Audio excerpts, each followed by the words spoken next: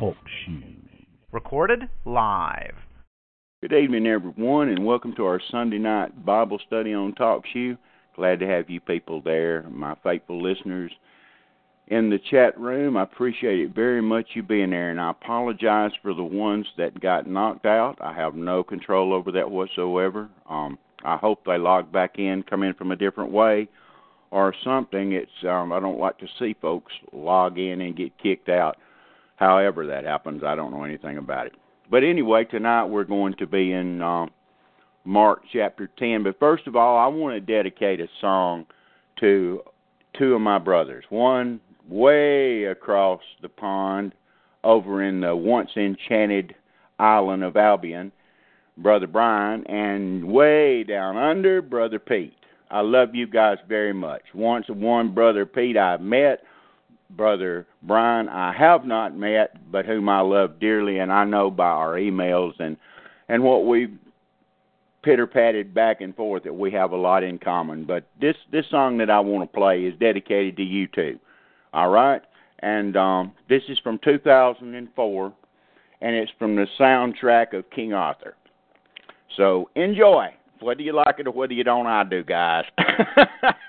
Anyway, I'm going to play this song, and then we will get on to more serious business. I love you guys, by the way.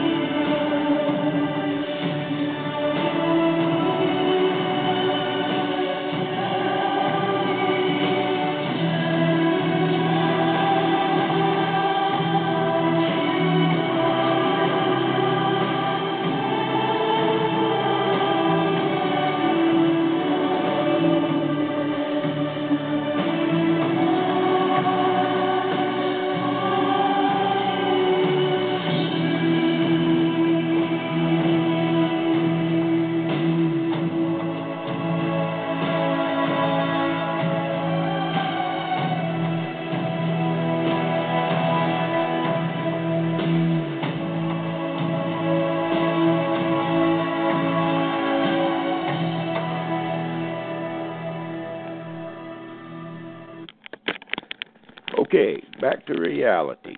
Back to reality. What you got in there, Brother David, to talk about battle against the flesh? Well, we're going to talk about that tonight, brother. I think that we talk about that just about every program. But, yeah, amen. Amen. We'll see.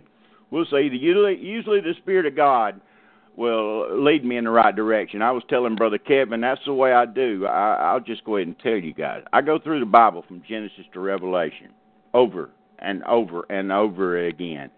And I'll pick up, and the Lord will send me off in a certain direction.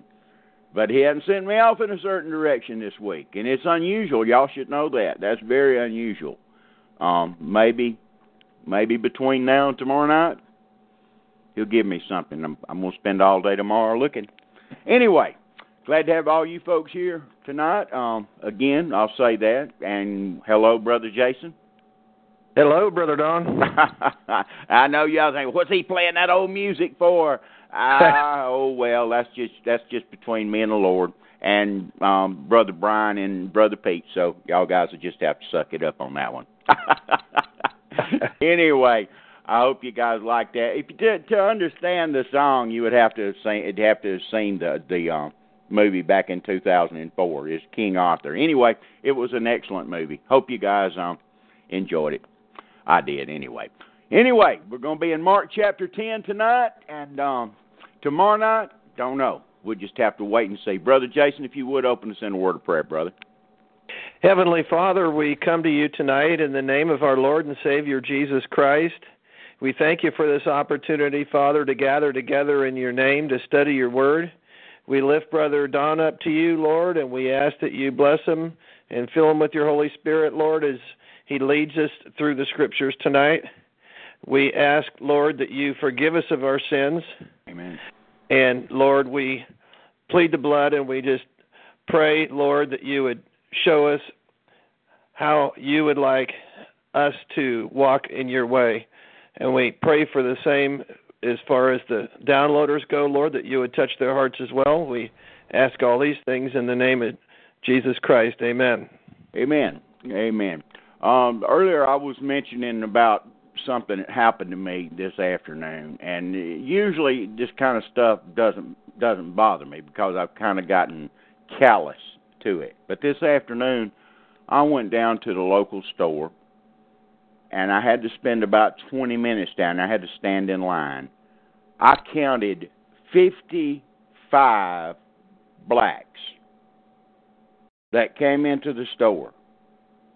You have two Indians that run the store, and you had 55 blacks came in, only one white. Folks, we're talking about the only store open over here, all right? This is what I live in. This is not a isolated case, trust me, all right? But it flew all over me. I mean, talk about getting in the flesh. I got to thinking, my mind started racing about our people killing our people for all these centuries and years. Killing our own people all the time. That's the reason I had such a trouble when Brother Emmett was here understanding this deal between North and South Ireland. And then again, we had the same thing here in the States. It's always, haven't you folks noticed that it's always, as a general rule, we're killing each other? We're either killing our brothers in Germany, now they're trying to get it where we kill our people in Russia. It outraged me. All right, to the point that I'm not going to say on air what the direction I headed all of a sudden, okay? I'm not even going to go there. I got better sense. But I'm telling you, I got outraged. It just took my mind off, and I got to thinking. I'm airing my laundry now, I guess, but I'm just going to do it anyway. I mean, I got tears in my eyes thinking about this.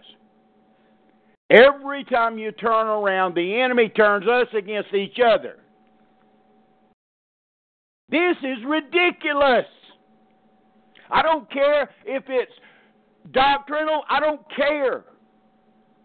There is no reason for this pride and arrogance and vanity that runs among our people. Not if the Spirit of God dwells in you. There's no reason for it.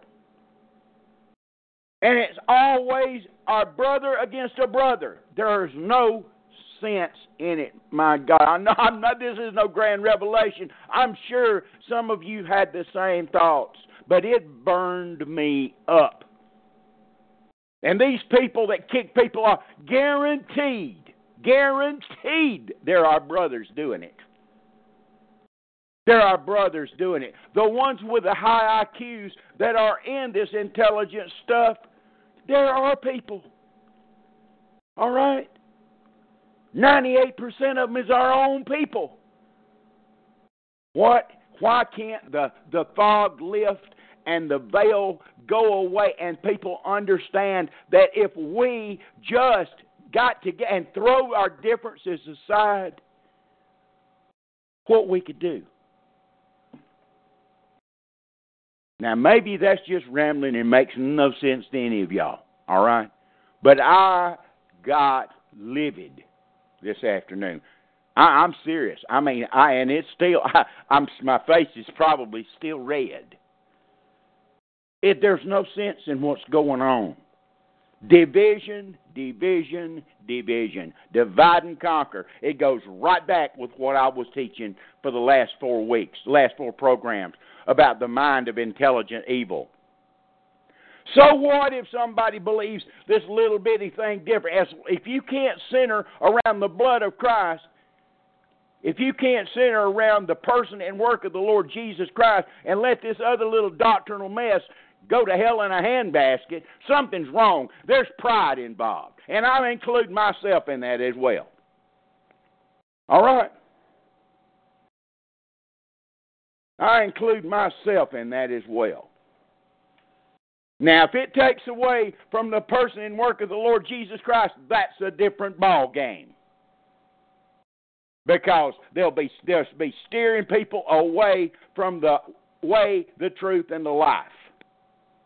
All right? That's different. But on petty matters, there's no reason for division.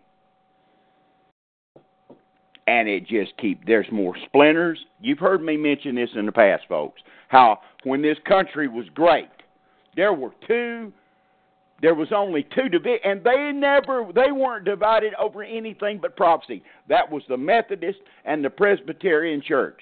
That's when our country was pure and great. All right?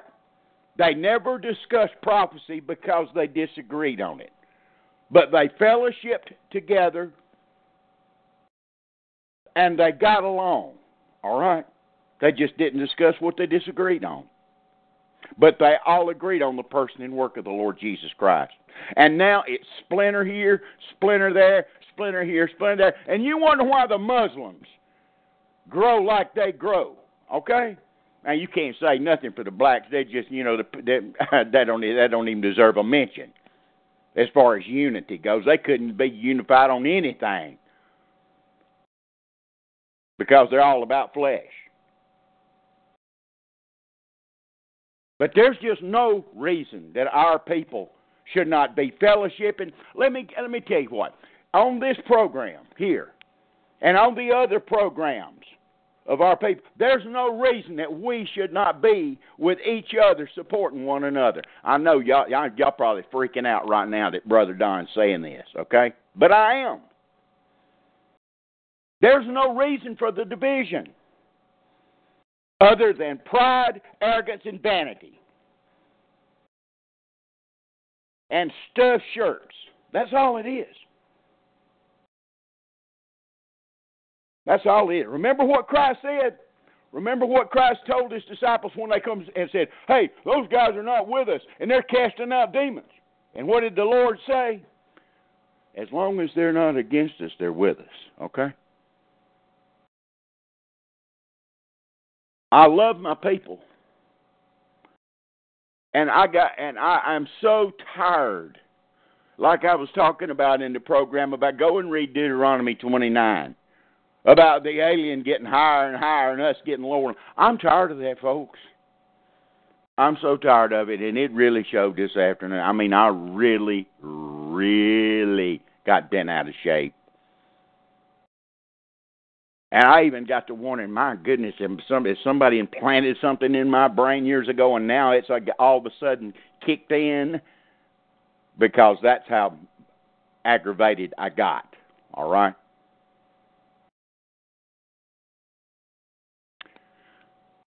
There's just no sense in this division. There's no sense in it. But it's impossible that offenses come, but woe unto who they come. Y'all have heard me quote that a dozen times. It's bad. Anyway, I had to get that off my chest. So, Mark chapter 10, Brother Jason.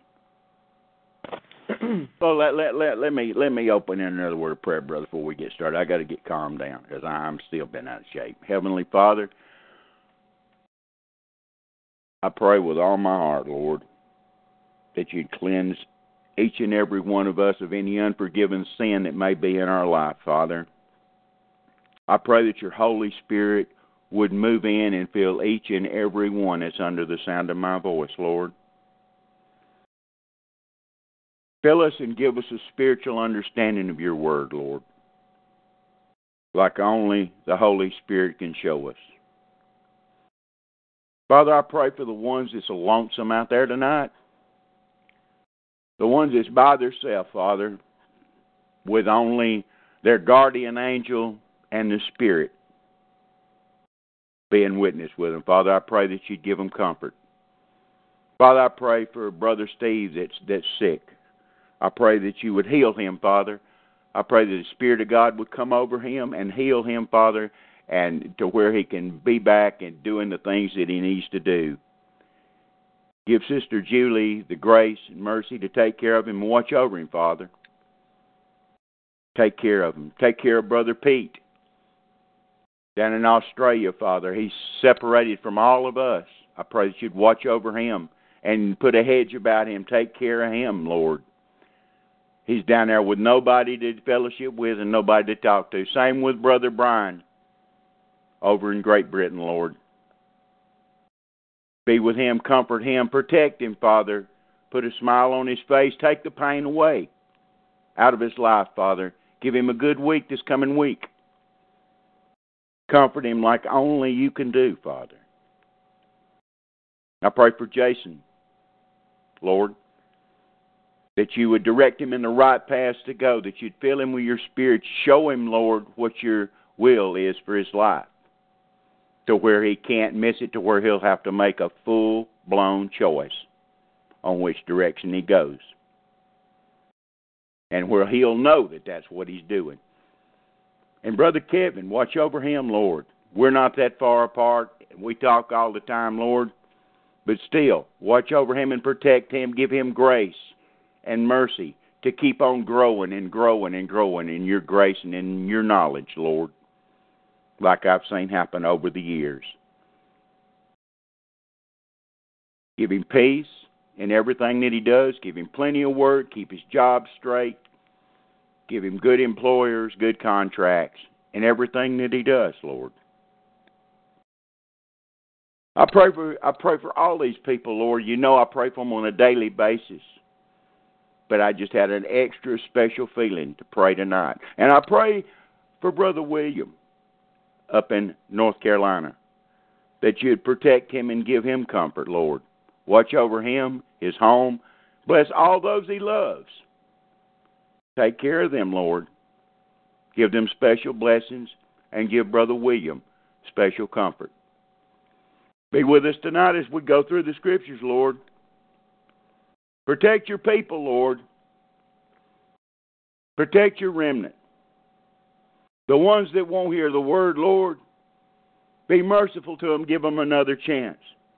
For we know if our gospel be hid, it is hid to them that are lost. For the God of this world has blinded their minds. Father, I pray that you'd lift that veil from our people. Lift that veil like it was once lifted, Lord. when we were a strong country, a strong nation. We repent of our sins. Lord, we've all turned worldly. We've all got a worldly streak in us, Lord, that needs to be cast away and gotten rid of. We seem to gratify the flesh more than we want to love our brothers and sisters and put ourselves secondary and third to your will. We think about our own wants, Lord, our own desires, our own selfishness all the time. That's the way it is in this country now, Lord. We make excuses for our sins. We justify our actions, and it's wrong. And we repent of it, Lord. Father, don't abandon your remnant. Please. Please, Lord, don't. If there be some way, if it's in your plan, some way, Father, to bring your remnant together as a force, because where you are and your people, it doesn't matter about anybody else, Lord. We are a majority then. If it be possible, lift that veil, Lord. If it's in your plan somewhere, I pray this with all my heart, Lord. We repent to you, Lord. We repent of all our wickedness, all our sorry, self-fleshy ways, Lord. We repent of it right now. And we ask for your grace and mercy and strengthening in the Holy Ghost. We ask this in Jesus' name and for his sake alone, not ours, Lord, but for his sake, because he's the one that died for us, the kinsman redeemer. We ask this in his precious name for his sake alone. Amen and amen. Okay. Amen. Mark chapter 10. In Mark chapter 10 tonight, folks, we're going to see some paradoxes. You're going to see Jesus used paradoxes to teach. And as we go through each one of them, it should be plain to you. This is something that's not dealt with out there very much, especially among our persuasion. And it's very important that you understand there'll be spiritual lessons in what's coming up that you won't find nowhere else. This is coming straight out of the essence of God manifest in the flesh mouth, some of these things, okay? I want you to keep that in mind. This is not just, we're not just flippantly going to go through here and fly through here. Lord willing. We're going to try to deal a little bit with each one. Mark chapter 10, verse 1, brother. Go ahead. And he arose from thence and cometh into the coasts of Judea by the farther side of Jordan, and the people resort unto him again, and as he was wont, he taught them again. And the Pharisees came to him and asked him, Is it lawful for a man to put away his wife? Tempting him. Oh, yeah. Always tempting him. The Pharisees. Don't know how many Jews is in the bunch, but guarantee there's some. Always trying to tempt him. They could care less. They knew the answer. They had the scriptures, but they're fixing to get a different slant on things. Coming up. Next verse, brother. And he answered and said unto them, What did Moses command you? Okay, anybody can turn to Deuteronomy 24, Deuteronomy 20 and 22 and find out. There's a few things down through here we're going to run across that probably nobody thinks about. But Deuteronomy 24 is the primary chapter of what he's talking about. What did Moses command you? Okay, go ahead, brother. And they said, Moses suffered to write a bill of divorcement and to put her away.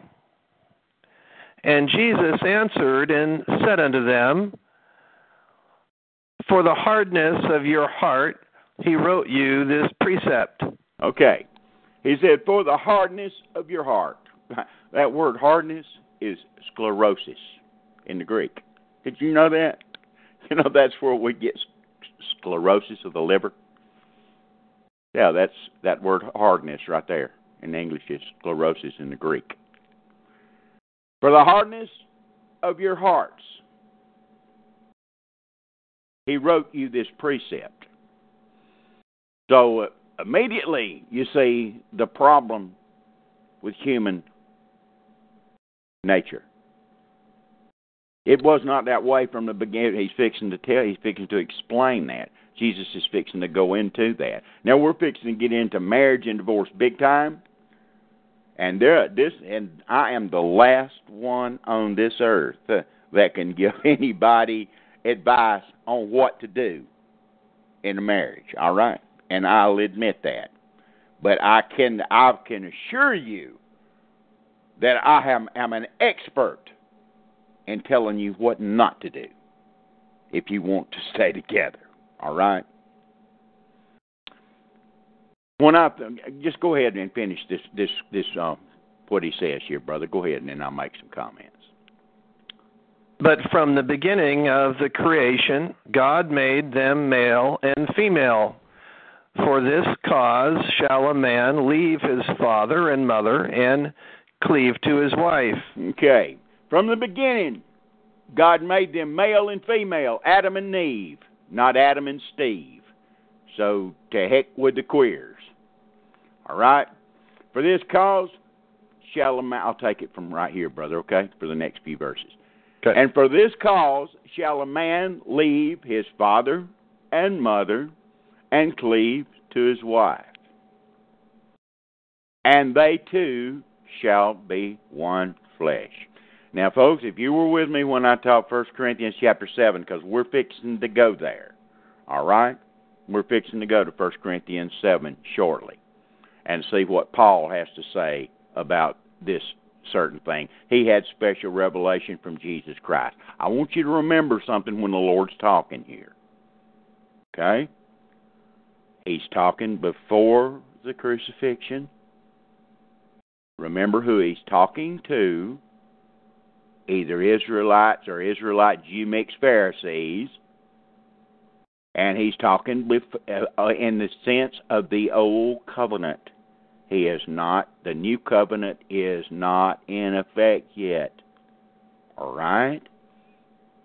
So before anybody wants to blow out a clutch plate and spin their wheels and scream about why I'm running to the Apostle Paul to explain this thing, is because Paul gives his dissertation on marriage, and there's one that really, he better be speaking from the Lord because he never got married. But anyway, he's speaking through special revelation. And throughout Paul's talk about marriage, which is the whole chapter in 1 Corinthians 7, he is very honest and tells you when it's the Lord talking, is give him this information, and when it's only his opinion. So keep that in mind. Keep in mind who the Lord here is talking to, and at the time period he's talking. There is no saved by grace yet. There is no Ephesians 2, 8, and 9 yet. All right? There is no justification by grace and faith yet. It has not happened. That's where a lot of people fall off the bandwagon. They misinterpret Scripture. They don't interpret Scripture in the light of what the Scripture says about itself. That's the problem. All right? And it's got nothing to do with them being stupid or arrogant, or it's got nothing to do with them being evil and wicked. It's got to do with their right methods of interpretation, because they will not allow the Scripture to interpret the Scripture. All right? That's the problem. I'm not talking bad about them. I'm just saying that's their problem. And they twain shall be one flesh. I've taught y'all from the very beginning that marriage is not a ceremony. There was no such things as there was wedding suppers, but there was no marriage, quote unquote, ceremony till the Catholic Church started it as a sacrament. There was no wedding license, no marriage license till 1883. Nobody had to go buy a marriage license. The first one that was sold was in Chicago, Illinois, to a black and a white woman. All right? Now, that's just the facts. I'm not saying what you do is right. If you do this or do that, I'm not going into that. Okay? But marriage is flesh joining flesh, and I'm going to prove it to you again. If you got ears to hear and eyes to see, when we go to 1 Corinthians 7. Paul makes it plain. If you deny it, you deny it at the peril of denying the Scriptures. That's what marriage is. It's flesh joining flesh. What do you think cleave means? Say, what do you think cleave means? Cleave one to another. You think he's talking about hugging? Ah, yes. And they twain shall be one flesh.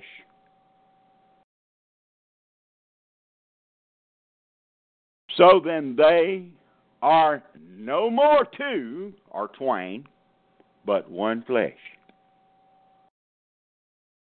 And oh man, does Paul ever say, when he's talking about in Ephesians chapter 5, when he's talking about the body of Christ and talking about a husband and wife relationship, and he talks about, he said, but I'm speaking concerning Christ and the church. But this is a great mystery. And he could have said it 5 more times and could keep on saying it, because it is. Those that just blow over, they want to try to allegorize Christ and the church. You better go back and read Ephesians chapter 5, because that is there's only 2 great mysteries in the New Testament, and that's one of them. The other one is the mystery of godliness. Nobody can understand, can explain that. Okay, how God can be God praying to God at the same time walking in the flesh. Hey, that's why it's a great mystery, folks. All those people out there that you don't pray to yourself. All right, how do you explain that? How can Christ be God? How can he be baptized and the Father say, and there's my Son whom I'm well pleased, and yet be baptized at the same time? You see what I mean? All you people out there, I forget what they call themselves. It slips my mind right now. But it's just ridiculous. Jesus Christ is God manifest in the flesh, or in the best way to break it down, he is the essence of God in human form. All right. Now that's the easiest way I can put it to you. That's what he is. But anyway, I got off on that. They 2 shall be one flesh. So when 2 people are joined together in marriage, and we're fixing to go find this out, they're married. All right? And from the beginning, that's the way it was between Adam and Eve. And at the beginning, that's the way it's supposed to have stayed. But for the hardness of everybody's heart, Moses allowed them to get a divorce. Okay? And I'll make a few more comments about this before we go to 1 Corinthians 7 as we're going down through here. Brother Jason, verse 9, please. What therefore God hath joined together, let not man put asunder. And in the house his disciples asked him again of the same matter. Okay, in verse 9, what therefore God hath joined together, let not man put asunder. Let's just stop and look at this for a minute. This should show you the seriousness of marriage. All right? What God hath joined together. See, this is where the popish fools get off on their ceremony deal. That the Pope is vicarious filii Dei in the Latin, which means he's God. Whatever he speaks is straight from God, is what they think, okay? He's speaking ex cathedra, or from the seat. He wears that little Dagon fish god hat that on it is written vicarious filii Dei in the Latin, by the way. Substitute Son of God. That's what that means, vicarious filii Dei in the Latin.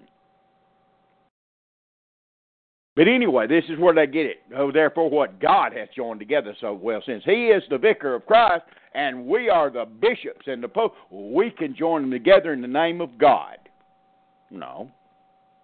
No. The only marriage that ever took place where God actually did the joining together was in the Garden of Eden. So before two people enter into flesh joining flesh and becoming married, there ought to be some commitment to God. You see? Because if you rely on just it being a piece of paper and what a preacher says, then all you got to do is tear the paper up and get a divorce. See, we're going to get into that a little bit more too. But for the hardness of your heart, Moses said he allowed you to put away your wife. Anyway, Brother Jason, next verse. And he saith unto them, whosoever shall put away his wife and marry another, commit adultery against her. It's very important that word against is there. All right, and I'll tell you why in just a few seconds. Go ahead, brother. And if a woman shall put away her husband and be married to another, she committeth adultery. And I imagine these people were flipping and turning backflips, and everybody listening was scratching their head and just shaking their head, because guess what? What he has done here. He has given in the right to a woman to put away her husband, it looks like. He has opened up women's lib, because there ain't nothing in the Old Testament about a woman putting away her husband. Go find it if you think it's there, ladies. All you lawyers downloading lawyers out there, go back and find it, you women lawyers. It ain't there. Okay? He is interjecting something new. God same today, yesterday, and forever. Is that right? See, I'm pointing out to you folks the switching, the changing, how things are changing over. I want you to get this. I want you to understand this concept as we finish the Gospels and go into the book of Acts. It's imperative that you do. That you understand the transformation from the Old Testament to the New Testament. This has got nothing to do with my teaching, got nothing to do with my background. This has got to do with Scripture, and that's the reason I am stopping and showing you what's in front of your face, so you will know what's coming up.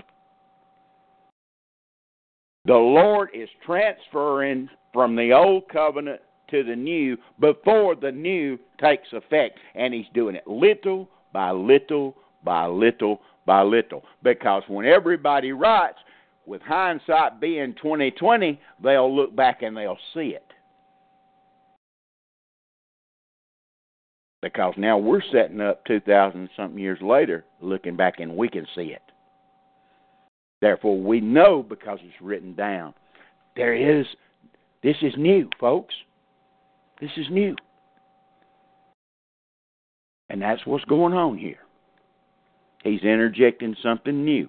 And in just a few minutes, we're going to go over and see the final summation of it in 1 Corinthians chapter, the last part of 1 Corinthians chapter 6 and the 1 Corinthians chapter 7 to the Apostle Paul. Next verse, brother. But when Jesus saw it, he was much displeased, and he said unto them, Suffer the little children. Whoa. You missed a verse, brother. You skipped verse 13. I did. And they brought young children to him that he should touch them, and his disciples rebuked those that brought them.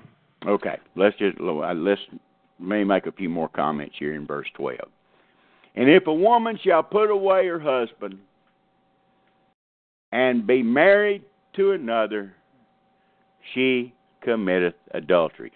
I want you, folks, you can write this in the chat room, or Brother Jason, Brother Kevin, if you see what has happened here in Jesus' own comments, before I point it out to y'all, I want to see if you see it. There's a big deal that's just happened here. And ladies, I hate it for you. I mean, I really do. But anyway, I want you guys to look at those verses, okay? What the Lord said. I want you to show me the difference. I want you to see the difference in verse 11 and verse 12. I'll just narrow it down for you, without spelling it out. What's the difference?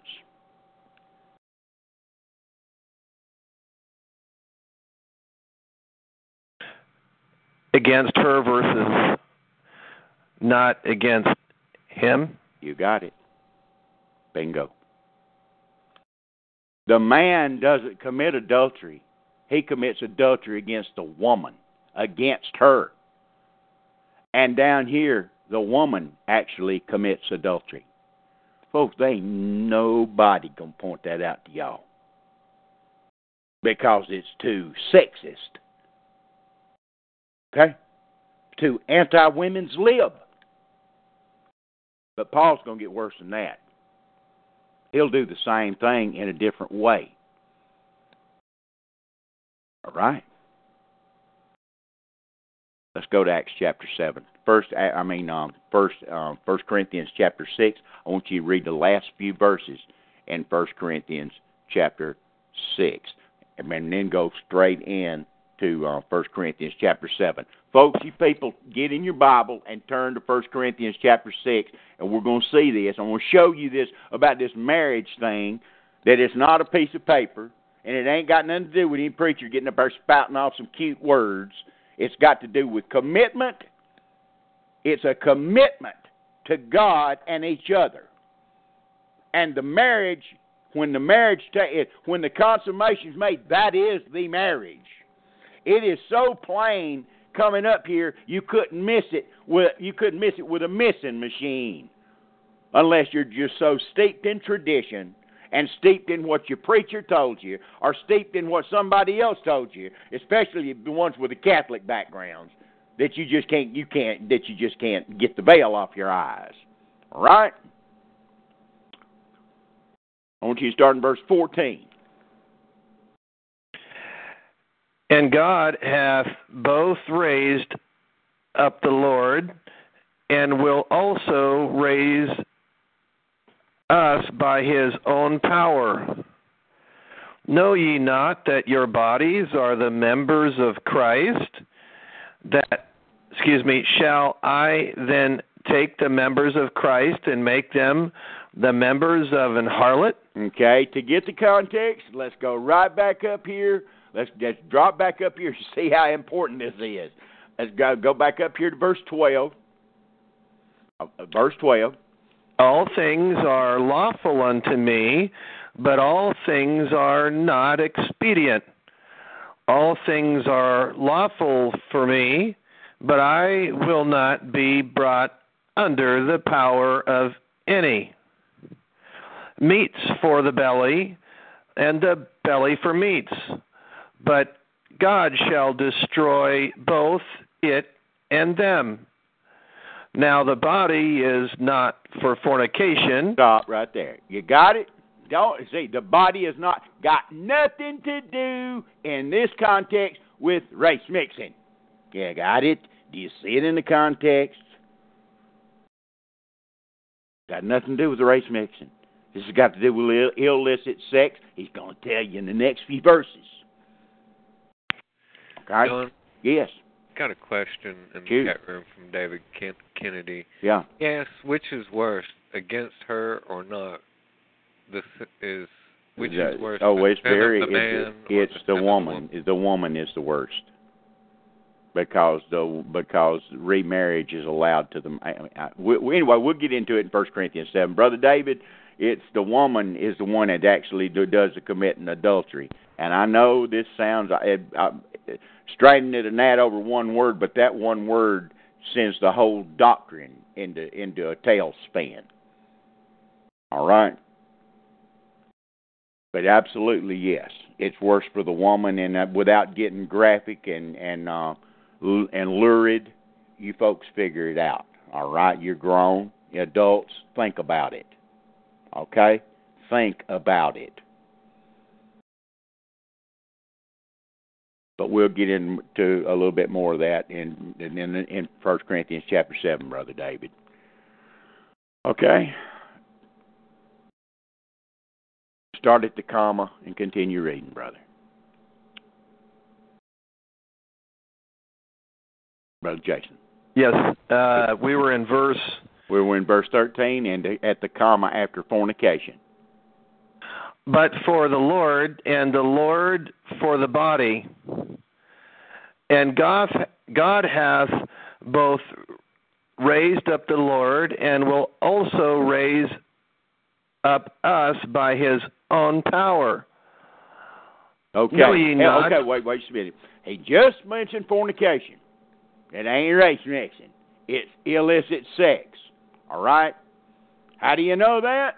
Because he tells you in verse 15. Go ahead and read, brother. Know ye not that your bodies are the members of Christ?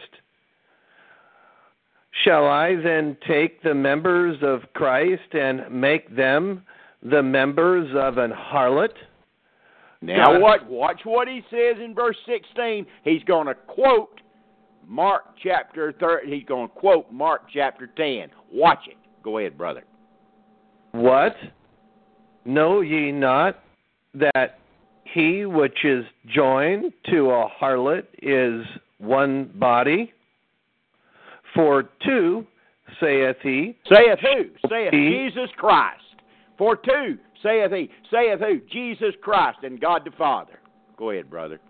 Shall be one flesh. Now, y'all can spin your wheels, jump up and down. You downloaders can turn back flips and call it heresy all you want to. Do you see it, Brother Jason? Is it just plain as day? Plain. Plain. And anybody, you deny it, it's your own peril. Just spit in God's face. The words of God can't be true. It's all a lie. See? Now, that's not popular. That's contradictory to 98%. I'll take that back. 99% of mainstream Christianity, folks. All right? And the ones that understand a little bit of it go the other direction. They fornicate, and whenever they decide they want to settle down, they'll call it marriage. You see, you got two main extremes. All right? You got two main extremes. Both of them's wrong. I've just showed you what was right. I've showed you what marriage literally is. It's a commitment to God and the person, and it's consummated with flesh joining flesh. That's what marriage is. Now, you can run into Romans chapter 13, verse 1 to 4, obey the powers that be, for they're ordained of God. You see, all this stuff, you've got to put it all together. All right? And make up your mind. Paul just told you, right back up here in verse 12, all things are lawful for me, but all things are not expedient. All things are lawful for me, but I'll not be brought under the power of any. And folks, if you go up and look at the list right above this is going to shock a lot of y'all folks, because you hadn't been taught the book the right way. All right? This is under grace. This is what everybody wants to talk about. All these people supposedly lost their salvation. All right? Because they fell in the flesh. All right? That's because they don't want to see the truth. I've taught you the truth. Not that I'm special and not that I'm smart. I just believe the book, folks.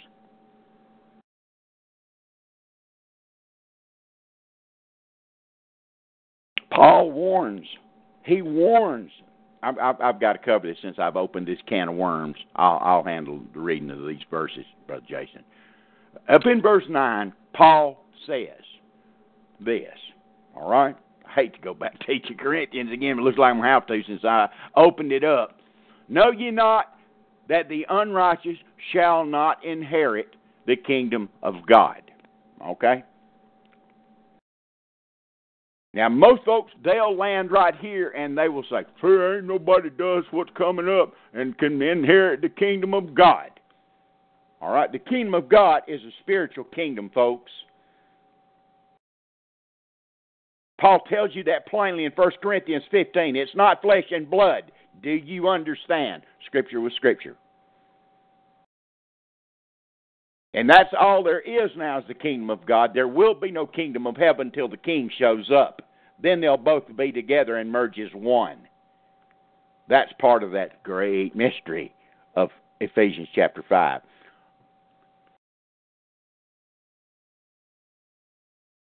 Know ye not that the unrighteous shall not inherit the kingdom of God? ? Be not deceived. Neither fornicators, nor idolaters, nor adulterers, neither fornicators, nor idolaters, nor adulterers, nor effeminate, nor abusers of themselves with mankind, nor thieves, nor covetous, nor drunkards, nor revilers, nor extortioners shall inherit the kingdom of God. And they'll stop right there, and they'll preach everybody into hell without checking the cross-reference in Ephesians 5. Brother Jason, turn to Ephesians 5 while I'm talking. Now then, get this. Do you know what effeminate is up here, folks? And abusers of themselves with mankind. I don't have to get graphic. Let's just call it queers and lesbians and fruitcakes and Frisco fruities and all the junk, even men that act like women, okay? It says they'll not inherit the kingdom of God. That was Paul's choice in this Corinthian church. Who's he writing to? He's writing to the Corinthians here. What about the Corinthians? Go back and listen to chapter 1 where I taught 1 Corinthians. That's the very first book I taught when I started this trek, okay? And I did it for a reason. Because that Corinthian church, it sounds like a list of who's who in Christian identity. All right? That's just the bottom line. It sounds like a who's who list when you go through 1 and 2 Corinthians. Backbiting, bickering, one man living with his daddy's mama, with his daddy's wife. I mean, you talking about a bunch of sapsuckers, all right? You talk about a bunch of carnal reprobates. You got CI on steroids in 1 and 2 Corinthians. That's why I started there. But anyway, not getting off on that topic. But they'll stop right here where it says, shall inherit the kingdom of God. And then the very next verse, they don't want to deal with that. They'll read over it and they won't stop. And such were some of you. And such were some of you. Some of you who? Corinthians. What were they? Effeminate. Abusers of themselves with mankind. Adulterers. Fornicators. Idolaters. You want me to keep on?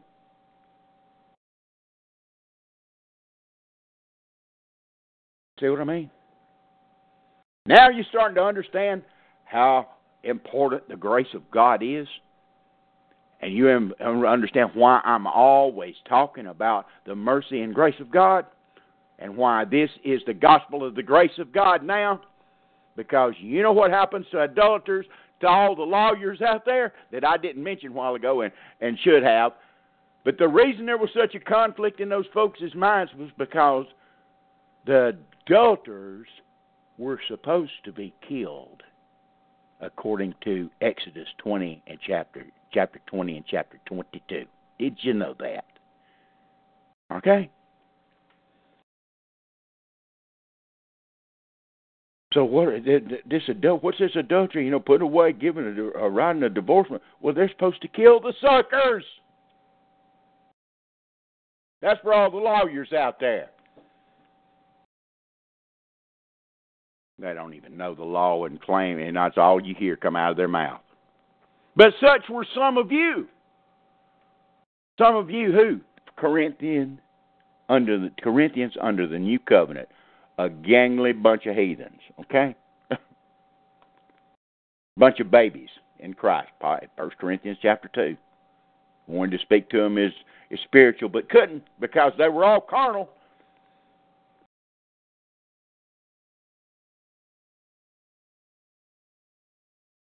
See that colon there? Such were some of you. Conjunction. But you're washed. Oh, what did we took? I ain't took no bath. Yes, you did. In the blood of Jesus Christ. If you trusted Him, you're washed in the blood. Where do you think the old Christian hymn comes from?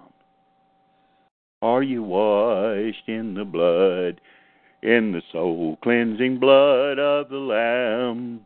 Are your garments righteous? Are they white as snow? Are you washed in the blood of the Lamb? This is where it comes from, folks. Those people that make fun of all the wonderful hymns sang, they're scriptural. They come out of the book. If you trusted Christ, ye are washed. Ye are sanctified. That means, I think I'm just going to get up and run around the room. You're washed. Your sins are washed away. Paul's preaching a message here. Oh, this is a 3-point sermon right here.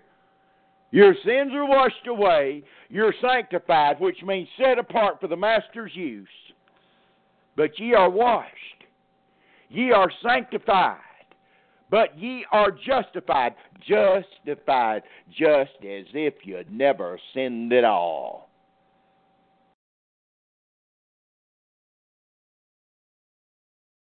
In the name of the Lord Jesus Christ, how? By the Spirit of God. For by one Spirit are we all baptized into one body. That's the way you put Scripture together. That's biblical doctrine. Now then, in case some of you downloaders are hanging on, have no inheritance in the kingdom of God, let's go listen to the list again in Ephesians and watch closely what Paul says. Paul is, first of all, go in Ephesians 5, brothers, start reading start reading at verse 1. While I'm going to talk about something just a second first. Now, keep in mind, this Corinthians, like I said, is CI on stuff. This is Corinthians Incorporated. CI, you know, that's what CI means, Corinthians Incorporated. You did know that, didn't you? That's what it means. It means Corinthians Incorporated. Now, this is a rabbling lot. Bunch of drunks, you know, they get drunk having the Lord's Supper, and half of them get drunk and keep all their food over to themselves and wouldn't give to their brothers that didn't have, you know. Like I said, this is a motley crew. Okay, now let's wheel over here to Ephesians, where in the first few verses he tells you that you were seated, that you were chosen before the foundation of the world. Ephesians is the heavenly book. Ephesians is some people that got the doctrine right the first go around. They were big time on head knowledge. They got straightened out in their doctrine right. Let's see what Paul says to the Ephesians about these same topics here. Okay, about these effeminate, about these extortioners, adulterers, covetous, all this stuff. Okay, they all fall in the same list, folks. By the way, just watch what he says. Go ahead, brother. Kick it off. Be ye therefore followers of God as dear children, and walk in love as Christ also hath loved us, and hath given himself for us an offering and a sacrifice to God for a sweet-smelling savor. But fornication and all uncleanness or covetousness, let it not be once named among you, as becometh saints. You see, to all the people out there, to some of the brothers and sisters out there that believe it's all genetic and that it's all, all Israel going to be, all that stuff, okay?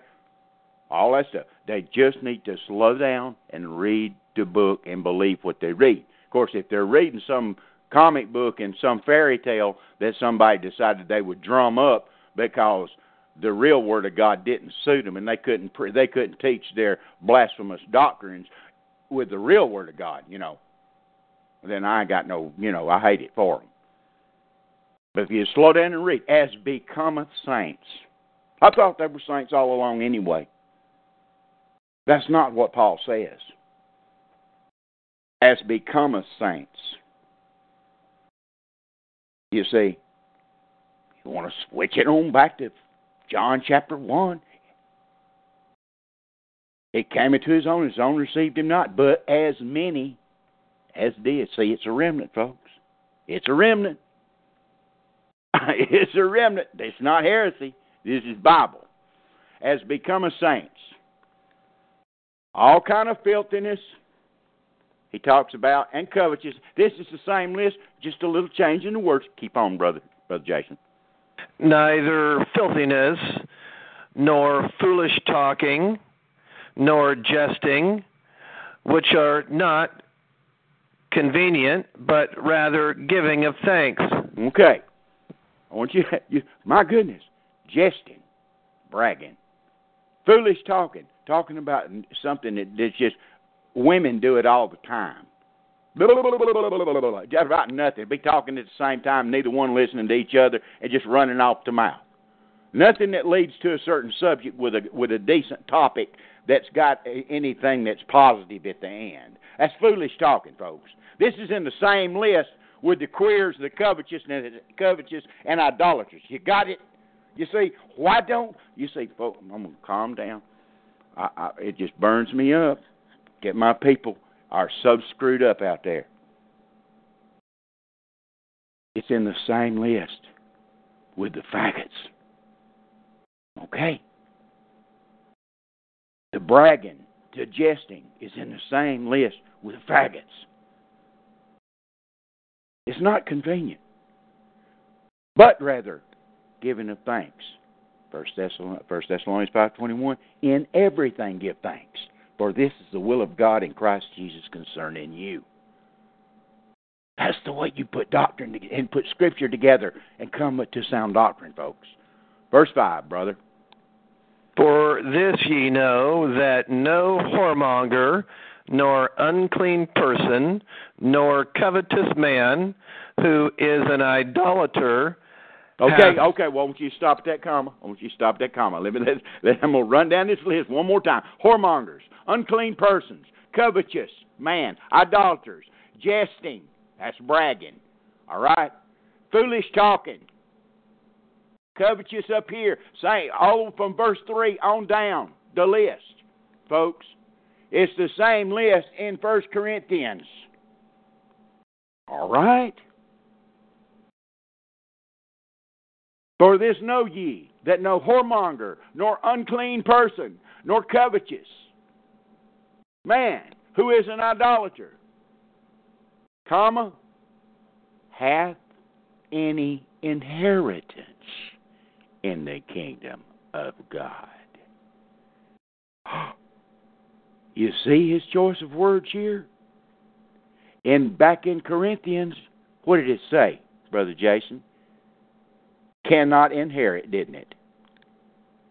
Isn't that did. what it said? Well, I know it. Yeah, of course it did. It said, cannot inherit the kingdom of God. Well, here it says, hath no inheritance in the kingdom of God. Folks, do you understand what Paul is doing? Now, I'm going to put your Christian spiritual thinking cap on. Do you see how Paul is no different than Brother Jason, Brother Kevin, Brother Steve, Sister Julie, Brother Brian, Brother Peggy? He's no different. Papa Cat, no, he's a flesh and blood man, but he's approaching this from a different direction. There is no rebuke in these Ephesians. They've got their act together. The Corinthians, Paul is strong. He's putting a lead on their head. Okay?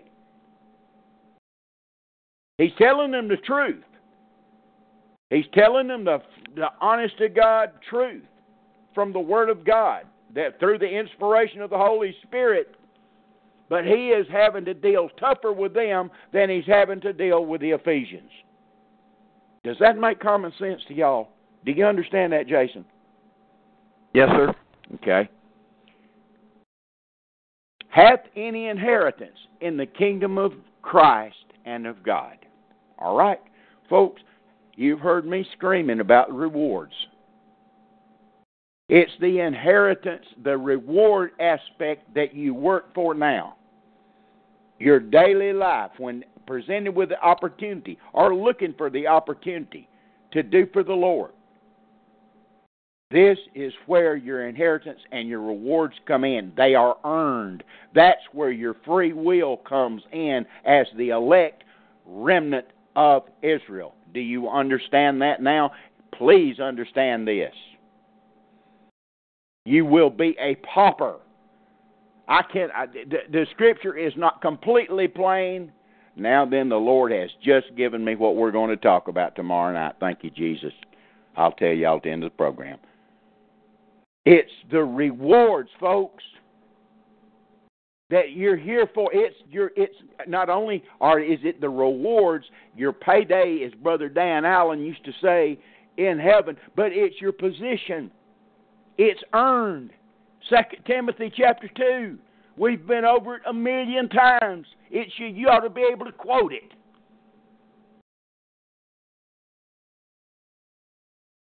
Now, how in the world did I get off on this talking about marriage, you might think? Because I opened the can of worms and I was not going to put the lid on it till I got this out of my system. Okay? That's why. So, yes, we have ran a rabbit. We have went off on a dog trail, all right? But it's for a good reason. You folks need to get this down. If you don't get nothing down, you need to get this down. Your rewards are what you breathe and see and walk around daily life. It builds your character for your rulership, your ability, your positions in the kingdom as the elect. And what you do adds to gives you inheritance and rewards to do with. If you use that to do with, if your position in the kingdom of God in heaven, it's the kingdom, the literal, physical, visible kingdom of heaven. That's the rulership of cities. That's the rulership of people. We're not going to jump off and go that direction. I've told you 1,000,000 times. There's some folks you're going to be ruler over. You are the elect of God. You're the bride of Christ. You're the chosen ones. Your free will comes in as you walk day by day to gain your inheritance, certain parts of your inheritance and reward. But if you do this stuff up here, you're not going to have none. And if you do fall, you better get it under the blood and get back on the straight and narrow.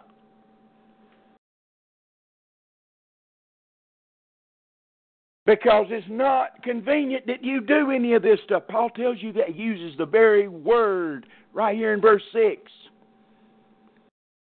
I thought it was verse 6. Anyway, it's not convenient. You're not. That should be far from your mind, because you're supposed to have your Creator first in your life, not your family, not your cats, not your dogs, not your kids, not your friends. No.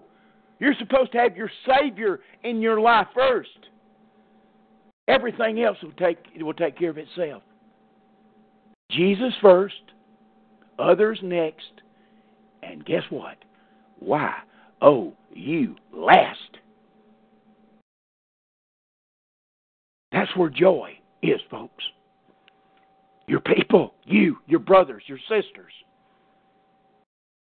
If you're as consumed with them as you are with yourself, you would be happy. The kind of happy the Bible talks about, which is joy. That's one of the fruits of the Spirit, by the way. Galatians chapter 5. Love, joy, peace, patience, long-suffering, temperance. You want me to go on? That's the fruits of the Spirit. They produce the outward stuff. That's the inheritance, part of the inheritance, and the rewards. See, if you get your act together and in order, everything else will take care of itself. But a lot of people has went 20, 30, 40, 50 years serving their self. It's going to be a tough road to hoe to change. And without the Spirit of God and some discipline, you won't change.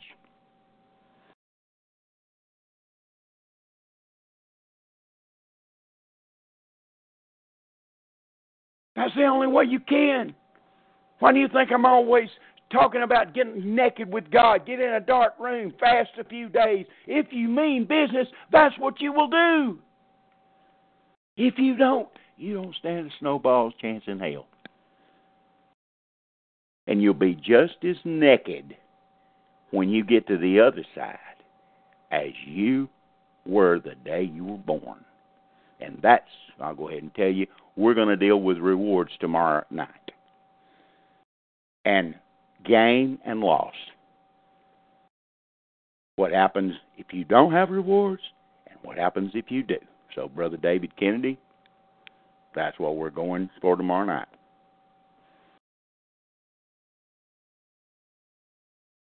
Let no man deceive you with vain words. It's done on a daily basis out there and a weekly basis. Oh, you're low, all those vain words. For because of these things cometh the wrath of God upon the children of disobedience. We know who they are. You're not supposed to be partakers with them. That's what it says in the very next verse. Be ye not therefore partakers with them.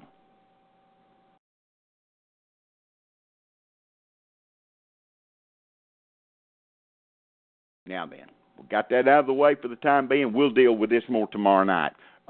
Back to 1 Corinthians chapter, read the last couple of verses in 1 Corinthians chapter 6 and go right into 1 Corinthians chapter 7, brother. What? Know ye not that he which is joined to an harlot is one body? For two, saith he, shall be one flesh. But he that is joined unto the Lord is one spirit. Flee fornication. Every sin that a man doeth is without the body. Okay, folks, listen, watch what he says.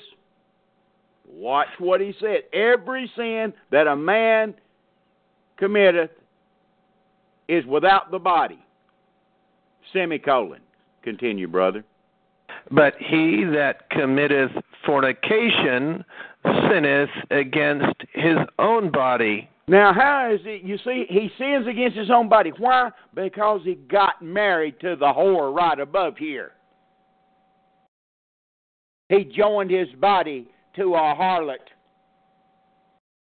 Therefore, he sinned against his own body. And he turns around, he walks away from the harlot. He has entered into a marriage and then went on a divorce, a marriage and divorce, a marriage and divorce. That's what's happening, folks. And that's what Paul's warning against. Verse 19, brother. What? Know ye not that your body is the temple of the Holy Ghost, which is in you, which ye have of God, and ye are not your own? If the Spirit of God could drive it through some people's minds that they are not their own if they're Christ. You are not your own if you're Christ. You are dropped down on the block. You have been ransomed. You have been redeemed. You've been bought back with a price. And that price was the precious blood of the essence of God manifest in the flesh. How much more awesome a price could you possibly imagine?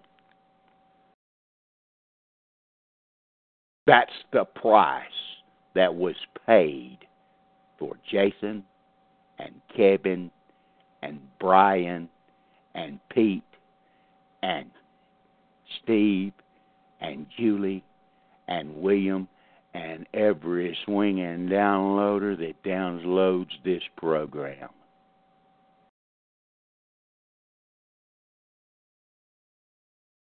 Ye are not your own. Ye are bought with a price. Therefore, glorify God in your B-O-D-Y and in your S-P-I-R-I-T. Little s, your human spirit, which are God's.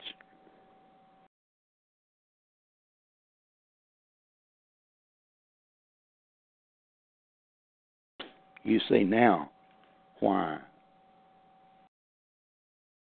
the Corinthian identities hate my guts.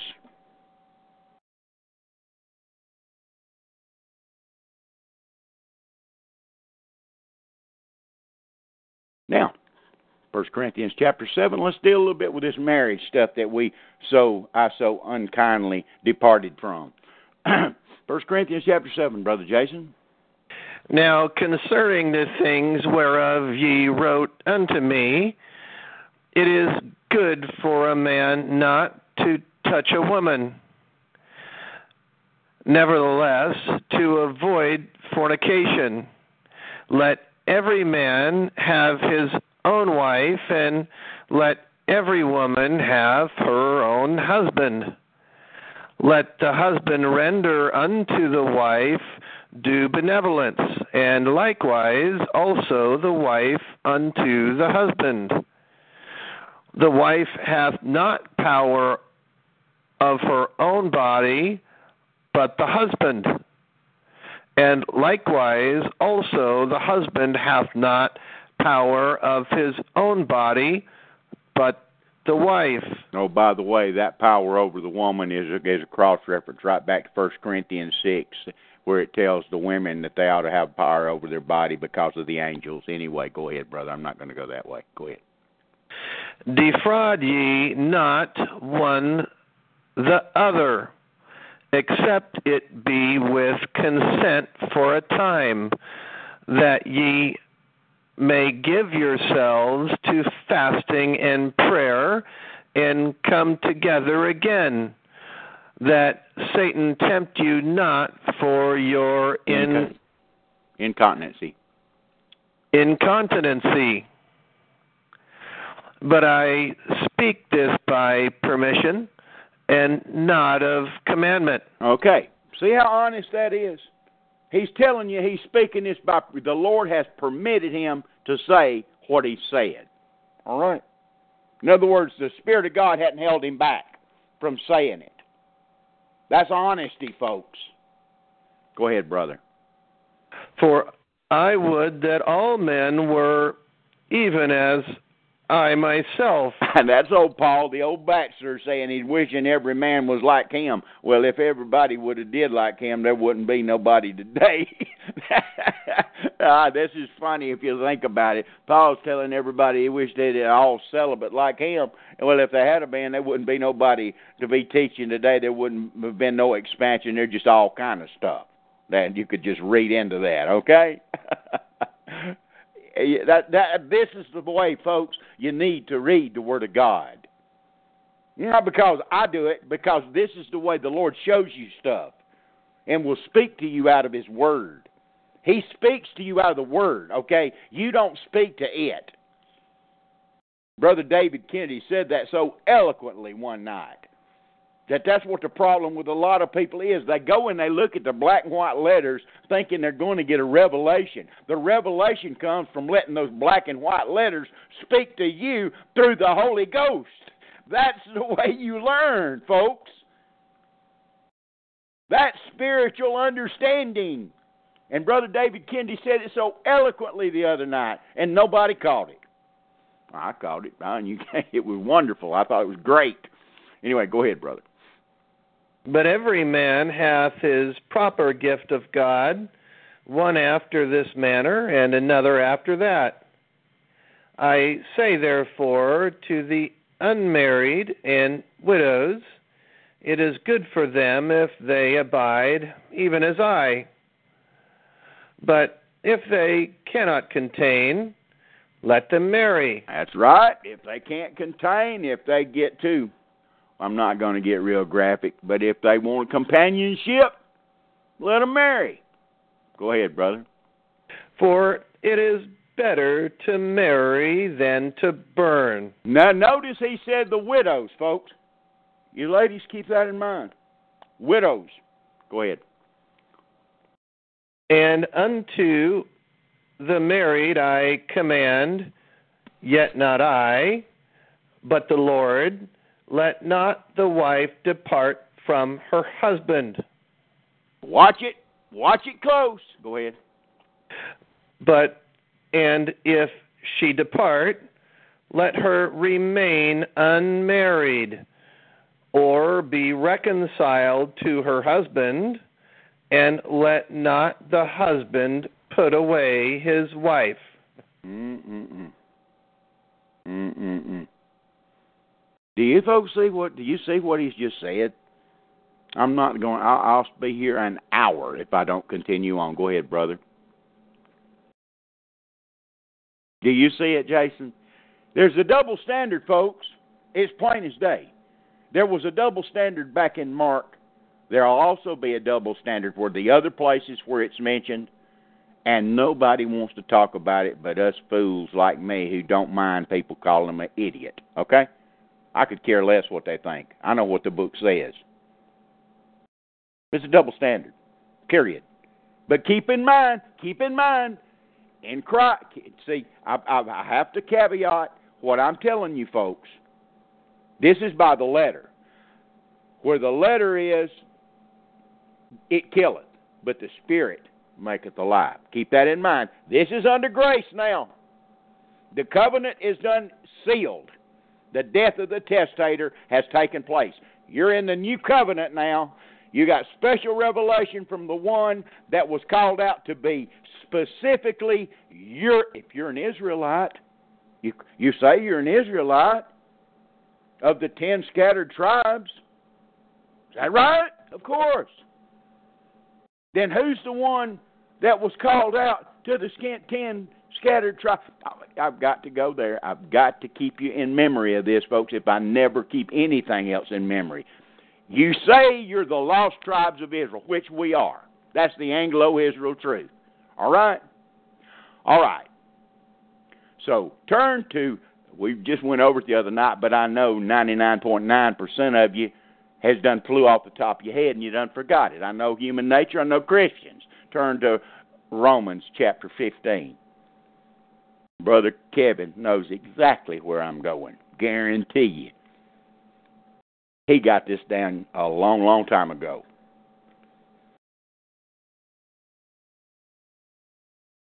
Romans chapter 15, verse 8. So you're the lost tribes, huh? Oh, I'm an Israelite. I'm an Israelite. I'm from this tribe. I'm from that. Are you really? Of course. You are. That's the Caucasian people. All right? Of course we are. Do you really believe it?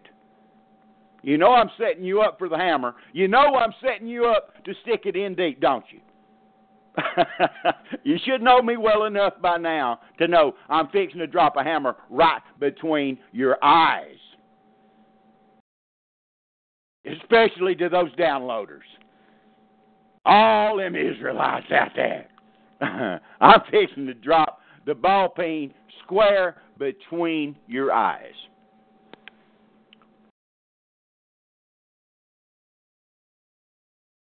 Read verse 8, brother. Now I say that Jesus Christ was a minister of the circumcision for the truth of... Stop. The circumcision was Judah. You're the 10 tribes. You're scattered, right?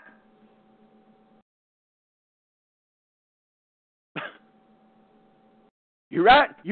I'm fixing to show you the Bible division within itself, telling you it's divided, telling you what you're supposed to do. And if you don't understand this, there again, it'll just be just like joining your body to a harlot, being married. You deny it at your own peril. And if you, but what about this? Or yeah, but this. I can answer any yeah, but you got. This right here should be plain. Read verse 8, brother. Now I say that Jesus Christ was a minister of the circumcision for the truth of God. Okay. Drop down to verse 15. Nevertheless, brethren, I have written the more boldly unto you in some sort, as putting you in mind, because of the grace that is given to me of God, that I should be the minister of Jesus Christ to the Gentiles, ministering the gospel of God, that the offering up of the Gentiles might be acceptable, being sanctified by the Holy Ghost. Okay. Now, do you understand what you just read? Who's doing the talking back in Matthew 10? Brother Jason? Back in Jesus. Matthew 10, absolutely, Jesus. Where is he at? Is he in Judea? Is he in Israel? Brother Jason, I'm talking to you. Oh, the coasts of Judea? Well, he's in Israel, right? Right. And we know that Judah is the one that was there with just a little bit of Benjamin, correct? Yep. Okay. Verse 8 says what? Verse 8 of Romans chapter 15 says, Now I say that Jesus Christ was a minister of the circumcision. Stop. You know who the circumcision was? It was Judah. Judah. That's correct. Well, what does it say down here in verse 15? Paul's a minister to who? Well, the Gentiles. The scattered Israelites. Scattered Israelites. Now, folks, do you see why I have taught you for going on 2 years that you always, when in doubt, you go to the Pauline epistles? You see? That's not heresy, folks. That's not tearing the book. That's listening to what the book says and not making some flimsy excuse to run back to Deuteronomy and Exodus and Numbers or stay in the Gospels like some of them people do. And all it is just to pump up. They just find what they don't do, and maybe some people do, and they pound on what the other people don't do and make their own self-righteous. Guess what? No difference than them and a doggone Jew. I almost said it, Brother Tony, but I didn't. That's a private joke. There ain't no difference. Why? Why am I saying that? Because Paul tells them in Romans 10, for they being ignorant of God's righteousness and going about to establish their own righteousness, have not submitted themselves unto the righteousness of God.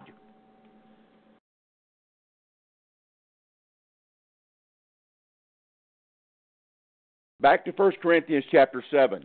That's why we come to the epistles, to get a final closure on this marriage and divorce, folks. You are Israelites? Well, let's see what the apostle to the Israelites had to say. Okay? If you're really Israelites, and you really believe the Anglo-Israel truth, then you believe what he just got through telling you in Romans chapter 15. That is a clear division. Now, don't get me wrong. I'm not saying what God manifests in the flesh says is not important. I'm not saying that. I'm saying you bounce everything off the epistles because he got the final word. Because the Lord saw fit to come down and meet him personally and teach him for 3 years. You got it? You see, if you knew the whole Scriptures and understood it all like that, understood exactly what took place, then you would understand this yourself, and you wouldn't get led off to and fro with every wind and wave of doctrine. If you can't find it in the epistles, you better throw up a red flag. I've been saying it for a year. And that's not heresy, according to what you just read yourself.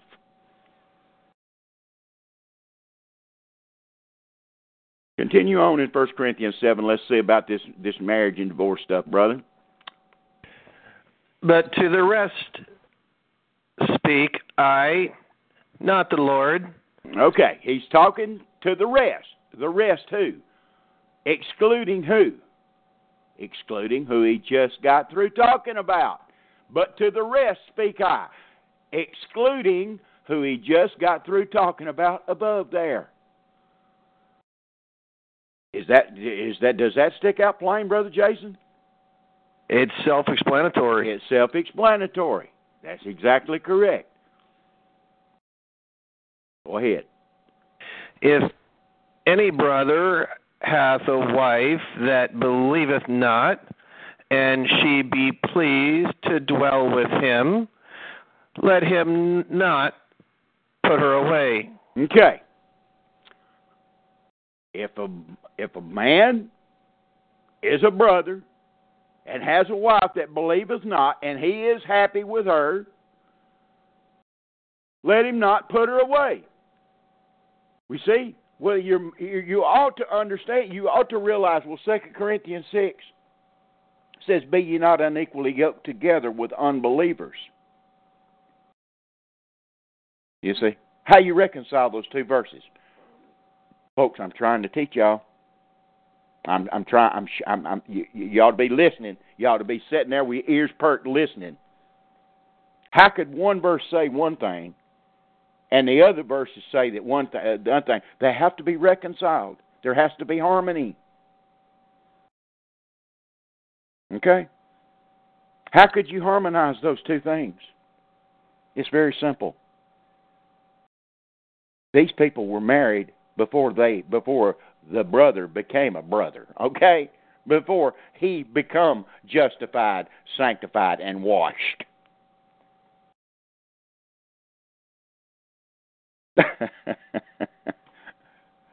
Continue reading, brother. And the woman which hath a husband that believeth not, and if he be pleased to dwell with her, let her not leave him. What's the difference in those two statements, Brother Jason? I want you to tell me. You've been pretty sharp tonight. What's the difference in those two statements? I was looking that over before you even asked the question.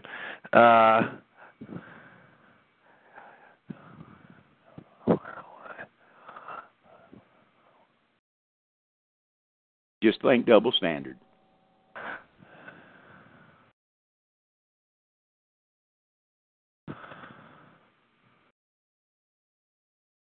I don't see it this time, Brother Don. Well, okay, I'll show it to you. He says in verse 11, let not that guy put away his wife. And he tells the woman, let her not leave him. Didn't say anything about divorcing. Said don't leave him. Don't tell her not to put him away. And remember back I showed you how important that word was back in Mark chapter 10. Mm-hmm. Okay, there's your double standard. It's coming right on down through here. Verse 14. Go ahead, brother. For the unbelieving husband is sanctified by the wife.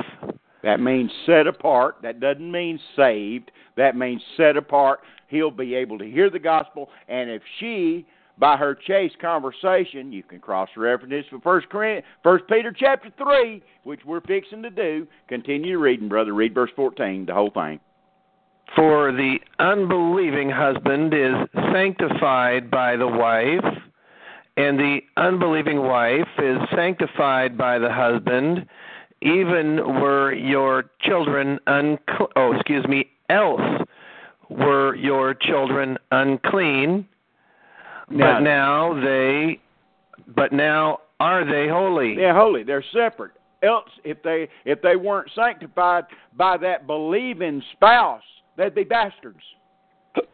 You see, they'd be bastards because that they're not unbelieving has no part with an unbeliever. But if they're already married, and it takes place, Paul tells the woman or the brother, don't depart from your wife or don't depart from your husband because they're sanctified. Let's see how that's true. Turn to 1 Peter chapter 3 and I'll show you.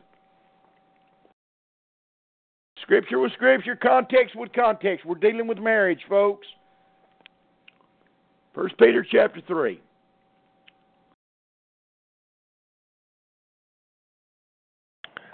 First Peter chapter 3. Yep. Start with verse 1. Likewise, ye wives, be in subjugation to your own... Subjection, brother.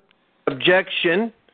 Be in subjection to your own husbands, that if any obey not the word, they also may without the word be won by the conversation of the wives. Bingo. Bingo. There you go. That chaste conversation of the wives. That sister can win over that unbelieving husband. And the children are set apart. Keep on reading, brother. While they behold your chaste conversation coupled with fear, whose adorning let it not be that outward adorning of plaiting the hair and of wearing of gold or of putting on of apparel. Oh, all he's saying is don't look like a whore. Drop down to verse 4, brother. But let it be the hidden man of the heart, in that which is not corruptible, even the ornament of a meek and quiet spirit, which is in the sight of God of great price. That hidden man of the heart is Jesus Christ in her, or in the man, the hope of glory. Back to 1 Corinthians 7, brother.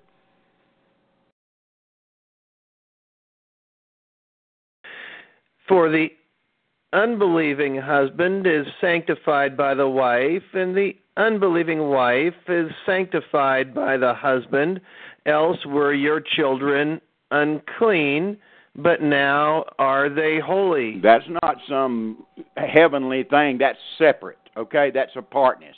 They're separated, and it's separated by the individual that is born again, spirit-filled, with the Holy Ghost, loves Jesus Christ.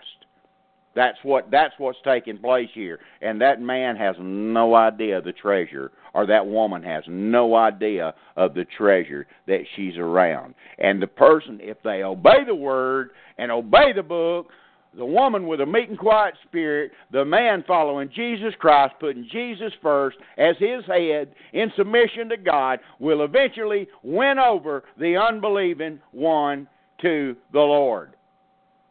It'll be a chain reaction in that family, and it'll happen with the kids. It's happened for 2,000 years. It's happened that way for 2,000 years. And the reason some folks don't know it is because they don't know history. Church history. Continue, brother. But if the unbelieving depart, let him depart. A brother or a sister is not under bondage in such cases. If you are a Christian and you got a wife that's not a Christian and she leaves, adios, sister. Woman, If you've trusted Jesus Christ and your old man don't believe, and he's never trusted Christ, and he's gone, adios, amigos. Hit the road. You're not under bondage. In those cases, you're not under bondage. You're not under bondage. You are not under bondage. That's not my opinion. Brother Jason just read it. But, God hath called us to peace. In other words, don't cause that man to leave, lady. Don't cause that woman to leave, brother. God's called you to peace.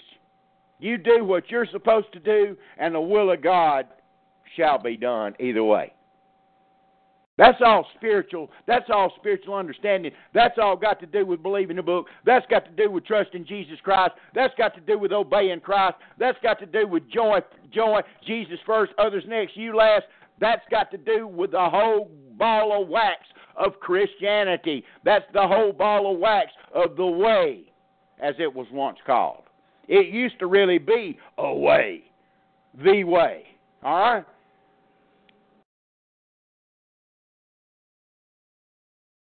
Keep on, brother. For what knowest thou, O wife, whether thou shalt save thy husband? I thought I was joking. Did you think I was making it all up? Folks, I know this book. I know especially this stuff like the back of my hand. All right? Just would to God I would have applied it in my own life when I had the opportunity. Yeah, you heard me. That's why I'm an expert in telling you what not to do if you want to stay married. Anybody want some advice on what not to do? Be glad to give it to you. All right? Be glad to give it to you. You know, I'm gonna kick back and give some credit where credit's due for just a second. When I talk to people like Brother David Kennedy and see and listen to him and his marriage and his wife and his kids, I put them on a pedestal. All right? I'm not talking about in a sacrilegious way. I stand amazed. I could never cease to pray for that family. Same thing with Brother Tony Adams and Sister Sue Adams. I forget, they just had an anniversary, I forget how many years, something like 50 years, 55 years, something like that. I put those people on, I put them because they achieved something, they did something that is so, in my eyes, is so remarkable. How could I ever not pray for these people? On a regular basis. Knock heaven's doors down for them. You see, folks, marriage is not about feeling. If you just want to boil it all down to the real nitty-gritty, they made a commitment to God. And God is important enough in their life that it doesn't matter if they get mad a few times. They've made a commitment to the Lord Himself. It should be a commitment. When you make a commitment to a woman or you make a commitment to a man, it should be made to God and the person, and you should stay together because of the commitment. To hell with the feelings. The feelings will come and go.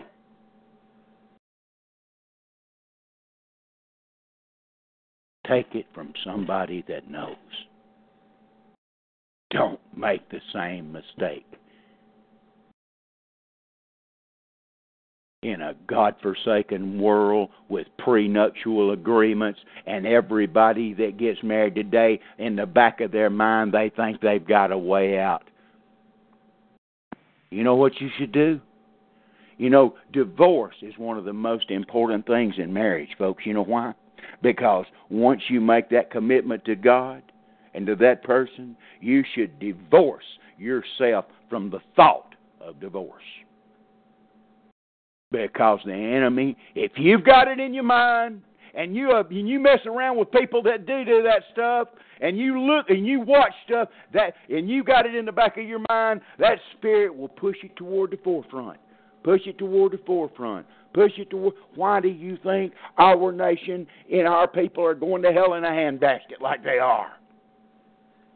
And have for the last 60-something years. Sure, there's always been a little divorce here, not like it is now. The secret to marriage is divorce. And that's divorcing yourself from the thought of divorce. Play on words. Shouldn't be an option. Well, he got drunk and he beat him. Well, big deal. They beat the Lord too. Does she run around on me? Yeah, you run around on the Lord all the time, whoring with the world. What about it? See, do you love him? Huh? You really love him?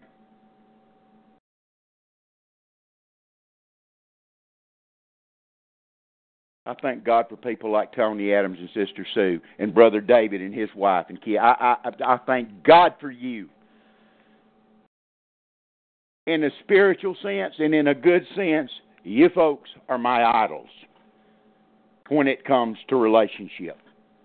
Hey, I don't live in delusions of grandeur. I know there's problems. That's the reason you're where you are. In my mind, I know you've went through it. You've made it through. Praise God. Brother Kenny Bugay is another one that comes to mind. And his wonderful family. Been married for all these years with all those kids. Folks, I could just drop down and I'd praise God for every time I run across anybody that has made it together and stayed together. Now, on the flip side of that, we're fixing to deal with that here in the Pauline epistles. But I just wanted to take the time to say that and give credit where credit's due. Every time you run across, let me tell you guys something out there, the ones that are not married. Every time you run across some folks that have stayed together for the glory of God, I'm not talking about stayed together for the finances, one waiting on the other to die. That's not what I'm talking about. You know what I'm talking about. You ought to stop, congratulate them, and let them know that what they're doing is in the sight of God of great price. You ought to do that. Just my advice to you. Continue on, brother. 1 Corinthians chapter 7. Or how knowest thou, O man, whether thou shalt save thy wife? But as God hath distributed to every man, as the Lord hath called every one, so let him walk.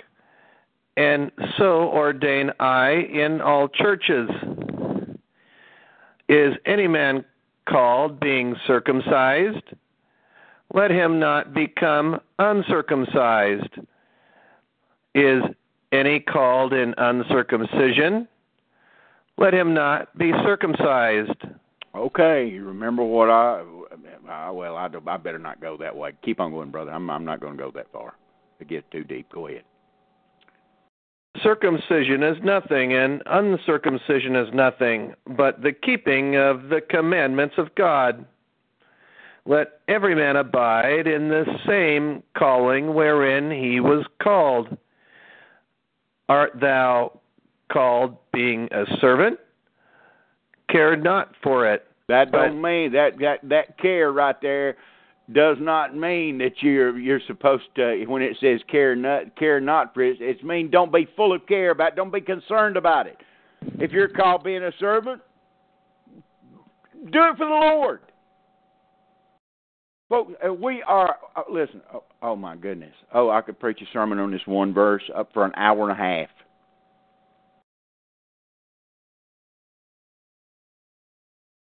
Abide in the calling wherein you were called. And I know it's running through some of you guys' minds and some of you ladies' minds, especially you downloaders. Well, where is my calling? Folks, you got so many, you folks, they ain't never talked to you about your calling. The gifts and callings of God are without repentance. That means they come into the person, and God never takes that calling away. The gifts and callings of God are without repentance. They're given to you from God. It's up to you to do what it takes to find out what that calling is. All right? And if you ever come to the realization what it is and decide to run from it, let me tell you from experience, your running won't get you far till you get the crap beat out of you, okay? A continuous pounding from the Creator, all right? I'll give you that one. And let me tell you something else about your calling. If you're sitting around waiting on some great, if you know what it is, and you're sitting on waiting, well, I'll do it tomorrow, or I'll do it next week, or I hadn't got this far, that's not what it's all about. If you know the callings in your life, bless God, you better start heading down that path. You're not promised another day. And you don't want to take that last breath and pop up on the other side in 1 Corinthians 3 and 2 Corinthians 5 and not have started down the road that the Lord intended you to start down. We'll go over that tomorrow night.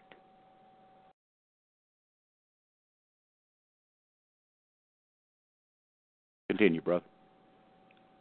But if thou mayest be made free, use it rather. For he that is called in the Lord, being a servant, is the Lord's freeman. Likewise also he that is called, being free, is Christ's servant. That word servant, folks, by the way, is doulos in the Greek. Do you know what that is? That's slave. No mincing words in the Greek, you Greekers. So much for mine eyes have seen the glory of the coming of the Lord. That reprobate hussy that wrote that song for them blankety-blank Yankees. And honest lion sap-sucking Abe Lincoln. Stinking snake.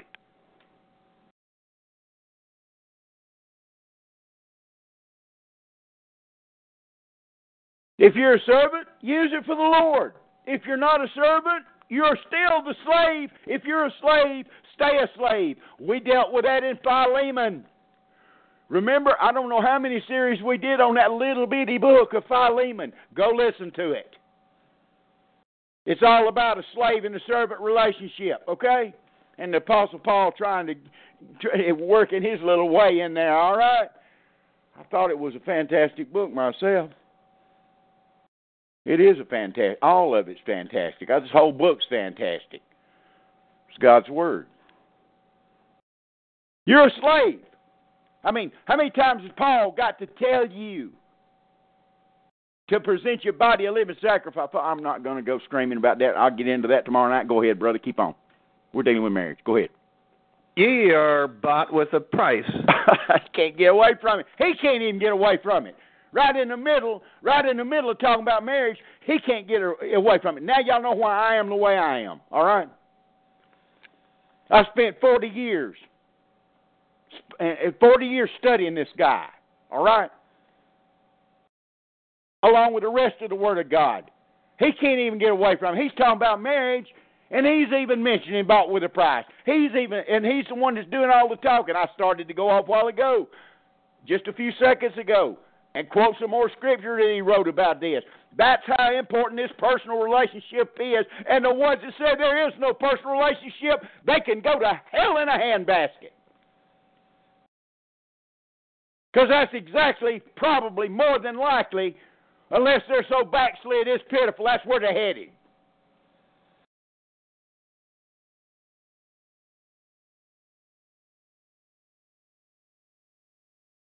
You want to see fruit? You want to see our people change? I mentioned it the other night in the program. You got to take care of your life first. No, you want to spend all your time talking about everybody else. You take care of your life first. That journey of 1,000 miles begins with the first step, and the first step's you. And your little circle, you have an influence on somebody. You may not even know it. Somebody's watching you. It may be your mama. It may be your daddy. It may be your stepdaddy. They're watching you. They don't want to hear your flowery language and words. They want to see it in your life. They don't want to hear your grand theological knowledge. They want to see Christ played out in your life. That'll win them quicker than anything. Like that old song says, let my life be a light shining out through the night. Let me help struggling ones to the fold. Spreading cheer everywhere to the sad and the lone. Let my life be a light to some soul. Ha! Ain't that a far cry from what's going on? Go ahead, brother. Now he's going to deal with something a lot of folks can't get figured out, and I ain't sure I do either. All right. Now concerning virgins.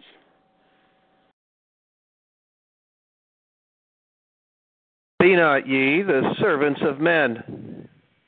Brethren, let every man, wherein he is called, therein abide with God. Now concerning virgins, I have no commandment of the Lord. Okay. Yet I give... There's this honesty again. Yet he's fixing to give his judgment. And he's going to give his judgment because of everything he's experienced, his relationship with the Lord Jesus, and what he has learned. I would pay attention to what he said. Go ahead, brother. Yet I give my judgment as one that hath obtained mercy of the Lord to be faithful. I suppose, therefore, that this is good for the present distress. I say that it is good for a man so to be. Okay. This is good for a man so to be. A virgin man, I guess. This is the problem. This is the problem with this word virgins up here, folks. I'm going to show you the problem. Maybe you can figure it out. Okay? Y'all are all smarter than me anyway. Verse 25. Now concerning virgins. All right? I'll show you the problem with that when we get to this next verse. Art thou bound unto a wife? Well, that ain't no virgin. What's he talking about? That ain't no art thou bound to a wife. Seek not to be loosed. That is divorced in the Greek. You got it? Check it out if you don't believe me. Talking to the men. Keep that in mind. Art thou divorced? I'm just going to read it in the Greek. All right? I'm going to read what the Greek says. Art thou divorced from a wife? Question mark. Seek not a wife. That's Paul's recommendation. Thinking that he has the Spirit of God. He's going to tell you that shortly. I'll just go ahead and tell you. But he's giving it after one that is faithful, having served the Lord and being faithful, he's giving his advice. Art thou bound to a wife? And like I said, I have no clue about verse 25. If you folks can come up with something, like I said, go for it. Let me know. I've heard all kind of different examples. I'm not going to even attempt it. I don't see how somebody could be married and still be a virgin myself, especially if he's telling them not to get divorced. I will give a possibility. All right? I better do that. I wouldn't be doing the Lord right if I didn't give this possibility. There is a possibility that he's talking about betrothal. All right? And let me tell you why. You remember that Mary and Joseph, that he was betrothed to Mary, and he was considered her husband, and she was considered his wife, even though they hadn't consummated the marriage. That's why when she came up, impregnated by the Holy Ghost with Jesus, he thought to put her away privately. See, he had to have put her away. If they weren't considered husband and wife, he wouldn't have had to put her away. You see. This is a possibility. I said it's a possibility of what verse 27 is talking about in reference to verse 25. I've never in my entire Christian life heard anybody say what I've just told you guys. Okay? Never. If it's out there, I ain't never seen it. And I've pretty much been around the block. If y'all find it, praise the Lord. Let me know. That is a possibility. I'm not saying it's doctrinally. I'm saying that's my opinion. That's the only way I can come up and reconcile that word virgins up there, plural, with verse 27. All right? But let's go ahead and finish the rest of the discourse. Go ahead, Brother Jason. Well, I'll just finish. Art thou bound unto a wife? That's the reason when I saw that word, I'll tell y'all, when I saw that word bound, it made me think of betrothal. Therefore, I remembered about the way it was with Mary and Joseph. Therefore, I put the two together. That's why I came to the conclusion that I'd just given y'all. Art thou bound to a wife? Seek not to be loosed. But, see, here's where I run into the problem. Art thou loosed from a wife? Art thou divorced from a wife? Seek not a wife. What in the world, Paul? Seek not a wife? Well, if it was betrothal up here and not consummation, why is he telling them not to seek a wife? Why didn't he say that to start with? But still, if you could press the point, well, I may be getting too deep. You could still press the point and keep it in the context of betrothal, okay? You could, and not be in error so far. So far. Art thou loosed from a wife, divorced from a wife, seek not a wife. And then, of all things in the world, what does Paul say? But, and if thou marry, thou hast not sinned. Well, who in the world didn't know that? You see, there's ambiguity up in here, folks, between verse 25 and verse 28. There's some ambiguity in there. And I have given y'all the only thing that I know of that makes sense. But who in the world didn't know that it was not a sin to get married? See, it's wild. So, that being said, I'm going to go right back up here to verse 27, and I'm going to read it like 100% of the commentators that are honest, which is probably half of 1%, will read it. Well, this day and time, they've loosened up their lawyer strings a little bit because it's running rampant. And this is the problem they run into. They run into the problem, and now I'm going to speak on the other side of what I said about the great, wonderful marriages that I gave kudos to earlier. Now I'm going to jump on the other side from the grace perspective. This is the problem that pastors run into. They've got people that's been married for 30, 40, 50 years in their church and ain't worth the powder and shot it'd take to blow them to hell spiritually. Won't do nothing for the Lord.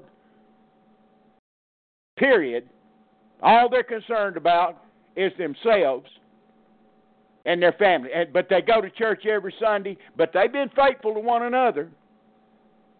Praise God for that. Yeah, amen. But they ain't worth a powder and shot take to blow them to hell when it comes to spirituality and walking in the Lord and working for the Lord. But yet they got somebody sitting in the back pew that's been married 3 times and divorced 3 times, and if it's to get married again, that's glory to God, hallelujah, loves Jesus Christ, then at the altar praying all the time, supports the church, tithes regular, loves the Lord, got everybody on his prayer list. What do you do? What do you do with a situation like that? See, if you don't instill grace, you wind up with Phariseeism. If you don't instill grace into this equation, you wind up with self-righteousness, to where one party looks down on the other party for their unfortunate circumstances, and they're more spiritual than the ones looking down on them, even though the ones looking down on them has kept the quote-unquote letter of the law. You see the problem? And then a lot of times, this day and time, when a person, just because they've got a marriage license and they hadn't got a license of divorce or a divorce paper, they've run around on their wife 15 or 20 times and divorced her 15 or 20 times by flesh leaving flesh, or the woman's run around on her husband and divorced her husband 15 or 20 times, but they still got a marriage certificate. You see, that marriage certificate don't mean jack squat. File 13. That's where it belongs. You see the problems you run into when dealing as a pastor and dealing with other people?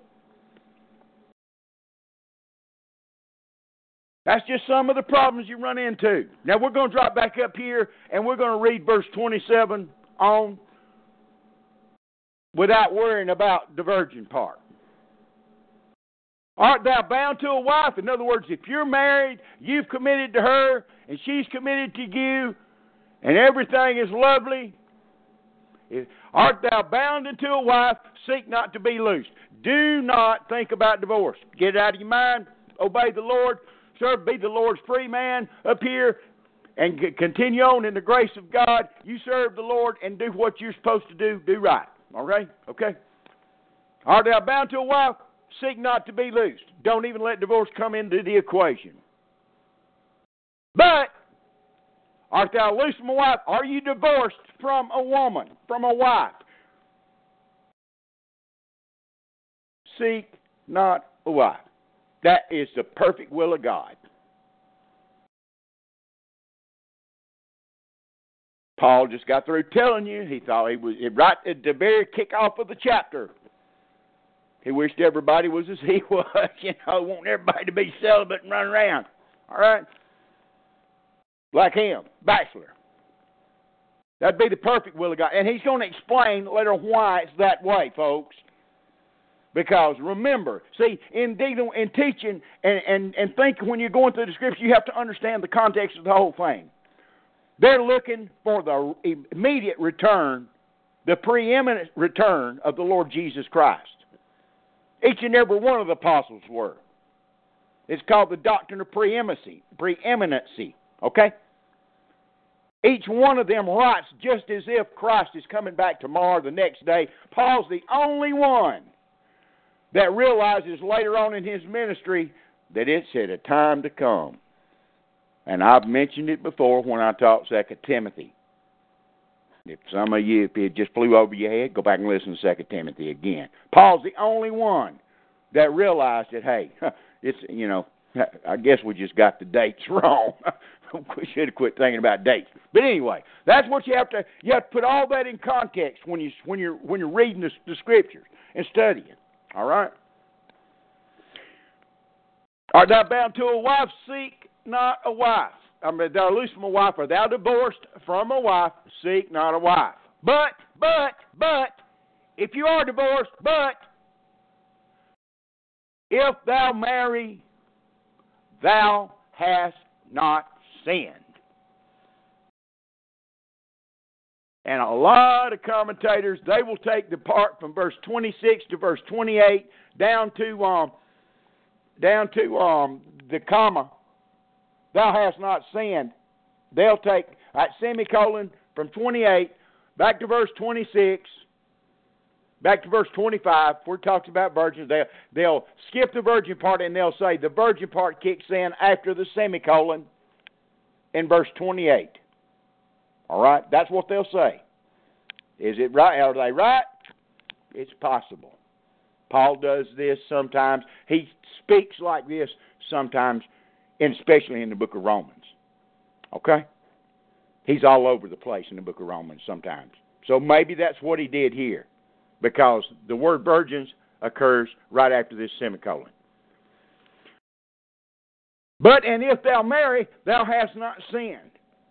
Well, who didn't know that? Semicolon. And if a virgin marry. Now he mentions the virgin. You got to try to think like the Apostle Paul. All right? It is possible that that's exactly what he did from verse 26 down to half part of verse 28. That's very possible. He does, like I said, he does the same thing in Romans. And if a virgin marries, she has not sinned. Well, who didn't know that if a virgin married, that she hadn't sinned? You know, why is he saying making these rhetorical statements?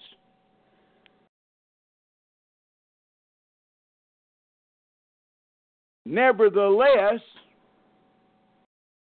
such what? Such virgins that marry, and people that's been married and divorced and remarried, nevertheless such, the people that's bound from a wife and then got loose from a wife and then sought a wife. Now, see, the people out there in the world try to read that art thou bound to a wife. They'll read art thou bound to a husband. They'll read in the woman and the man. That's not, you cannot do that here, because he plainly brings in she, talking about the women folk, down in verse 28. And I'm probably getting way too deep for some of you folks. Nevertheless, such shall have trouble in the flesh. And that's a fact. That's a fact. I can tell you from experience, if you married the second time and the third time, you'll have trouble in the flesh. Certain things will pop up, and unless you stay at the foot of the cross, the problems will get bigger and bigger and bigger. I can tell you, folks, what not to do. Okay? Trust me, I'm an expert at that. I can tell you what not to do if you want to stay together. Not what to do, what not to do. Nevertheless, such shall have trouble in the flesh, but I spare you. Paul's talking to the church here. All right? Continue with verse 29, brother. But this I say, brethren, that time is short. It remaineth that both they that have wives be as though they had none. And Paul slips this little prophecy in here and don't even know he's doing it. I made mention of this, and when I taught 1 Corinthians, and nobody ever brings it up, because it's a fact, okay? The time is short. This shows you the preeminence that Paul was thinking. The time is short. The time is short what? The time is short because he's expecting the Lord to come back. But he says, after that comma, that both they that have wives be as though they had none. He's saying there'll be a time coming, the time remaineth, and shall be. The time is short, it remaineth, that they that had wives will be as though they had none. And that's just exactly the way it is today. With people running around with the prenuptial agreements and all that junk. Anyway, verse 30, brother, go ahead. And they that weep as though they wept not, and they that rejoice as though they rejoice not, and they that buy as though they possess not. Beautiful prophecy. You can slap it down right down here on 2015. Continue on, brother. And they that use this world as not abusing it, for the fashion of this world passeth away. But I would have you without carefulness, he that is unmarried careth for the things that belong to the Lord. I can absolutely say amen to that. Absolutely, beyond any shadow of a doubt, that's as true as John 3:16. How do I know that? By experience.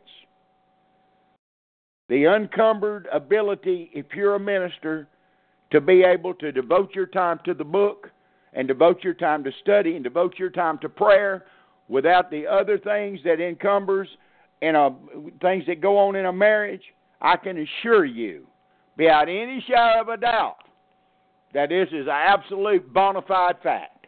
All right? And the ones on the receiving end are all the better for that, by the way. My loss, I'll put it this way. My loss is your gain.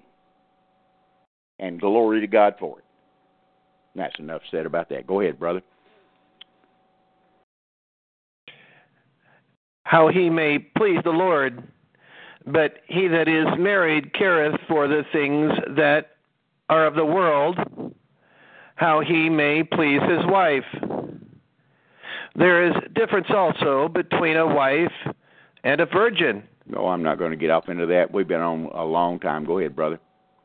The unmarried woman careth for the things of the Lord, that she may be holy both in body and in spirit. Man, would to God there's more of them. You know, most women now that's not married run around trying to stick their nose in somebody else's business and bad mouth somebody that's trying to stir up trouble. At least that's what I've run into. Continue going, brother. But she that is married careth for the things of the world, how she may please her husband.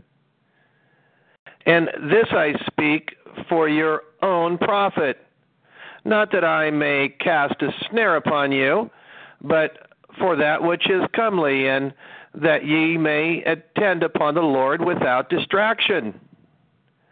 But if any man think that he behaveth himself uncomely toward his virgin... Okay, I've got to bring this out here. Folks, this harkens right back to the reason I gave you the explanation back up in verse 25 about Joseph and Mary. All right? If anybody hearken, if any man thinketh that he behaveth himself uncomely toward his virgin, that is definite. In my mind, there is no doubt this is a betrothal, and it's somebody that's been pledged to somebody else. All right? No telling how long the betrothal has been. Could have been since the girl was 7, 8, 9, 10 years old. Who knows the way it used to be, the way it was. All right? And the kicker, the reason I know for a fact that's what this is talking about is because of what comes after this comma. Go ahead. If she pass the flower of her age and need so require, let him do what he will, and he sinneth not. Let them marry. Bingo. You see? That's puberty. Got it?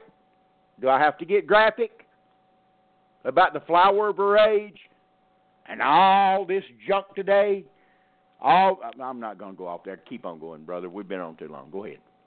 Nevertheless, he that standeth steadfast in his heart, having no necessity, but hath power over his own will, and hath so decreed in his heart that he will keep his virgin, doeth well. Okay, that's a man that just is like Mary and Joseph was before they came together. That's why he thought to put her away. That's why I came to the conclusion that I told you about. Go ahead, brother. So then, he that giveth her in marriage doeth well, but he that giveth her not in marriage doeth better. Now he's just reaffirming about if you don't marry, you can do to the Lord, and if you do marry, then you're going to have to worry about taking care of your wife, and you can't attend to the Lord. And the same thing with a woman. Go ahead, brother. The wife is bound by the law. Whoa. Verse 39 through 40. This is nobody, not 99.99% of the folks will not deal with these last two verses. You think I've been making this stuff up from Mark and making this stuff up here about the double standard? Watch what Paul says now. If you don't get this, if you don't understand this, you just don't understand the Word of God, period. You ain't never going to get. You've got preconceived ideas, and you ain't changing for the Spirit of God or nobody. All right? You can't get no plainer than what Paul's fixing to say. Go ahead, brother. The wife is bound by the law as long as her husband liveth. But if her husband be dead, she is at liberty to be married to whom she will, only in the Lord. But she is happier if she so abide after my judgment, and I think also that I have the Spirit of God. Okay, that is as plain as day. You can't get any plainer than that. The only caveat to this is back up in verse 26 and 27, 28, okay? That's the caveat to this verse. You're under grace now, folks. This is the new covenant. This is the new covenant. How else could a man say, all things are lawful for me, but all things are not expedient? That means that you could do anything, all right, but you shouldn't do everything. You see? That's caused many to jump off into hyper-grace. They're called hyper-dispensationalists, hyper-grace people. They believe you can live like hell. I think that I've always said these people that out there in Corinthian identity, that's exactly what they think, all right? But they don't even understand the precepts of grace. They never got involved in the grace part, all right? You got to get in the door before you can be a member of the household, period.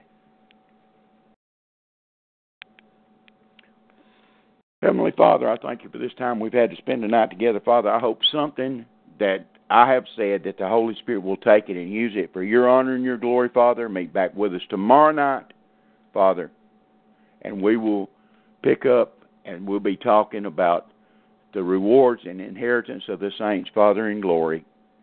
Give us wisdom and understanding in that subject, Father. Bless each and every one in the chat room and all those that download. For it's in your precious holy name I pray these things, and for his sake alone. Amen and amen. God bless you guys. I'll see you tomorrow night.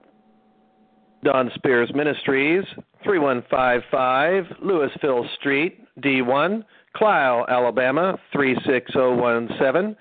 Telephone 334-397-2333. Email joydon1953@yahoo.com.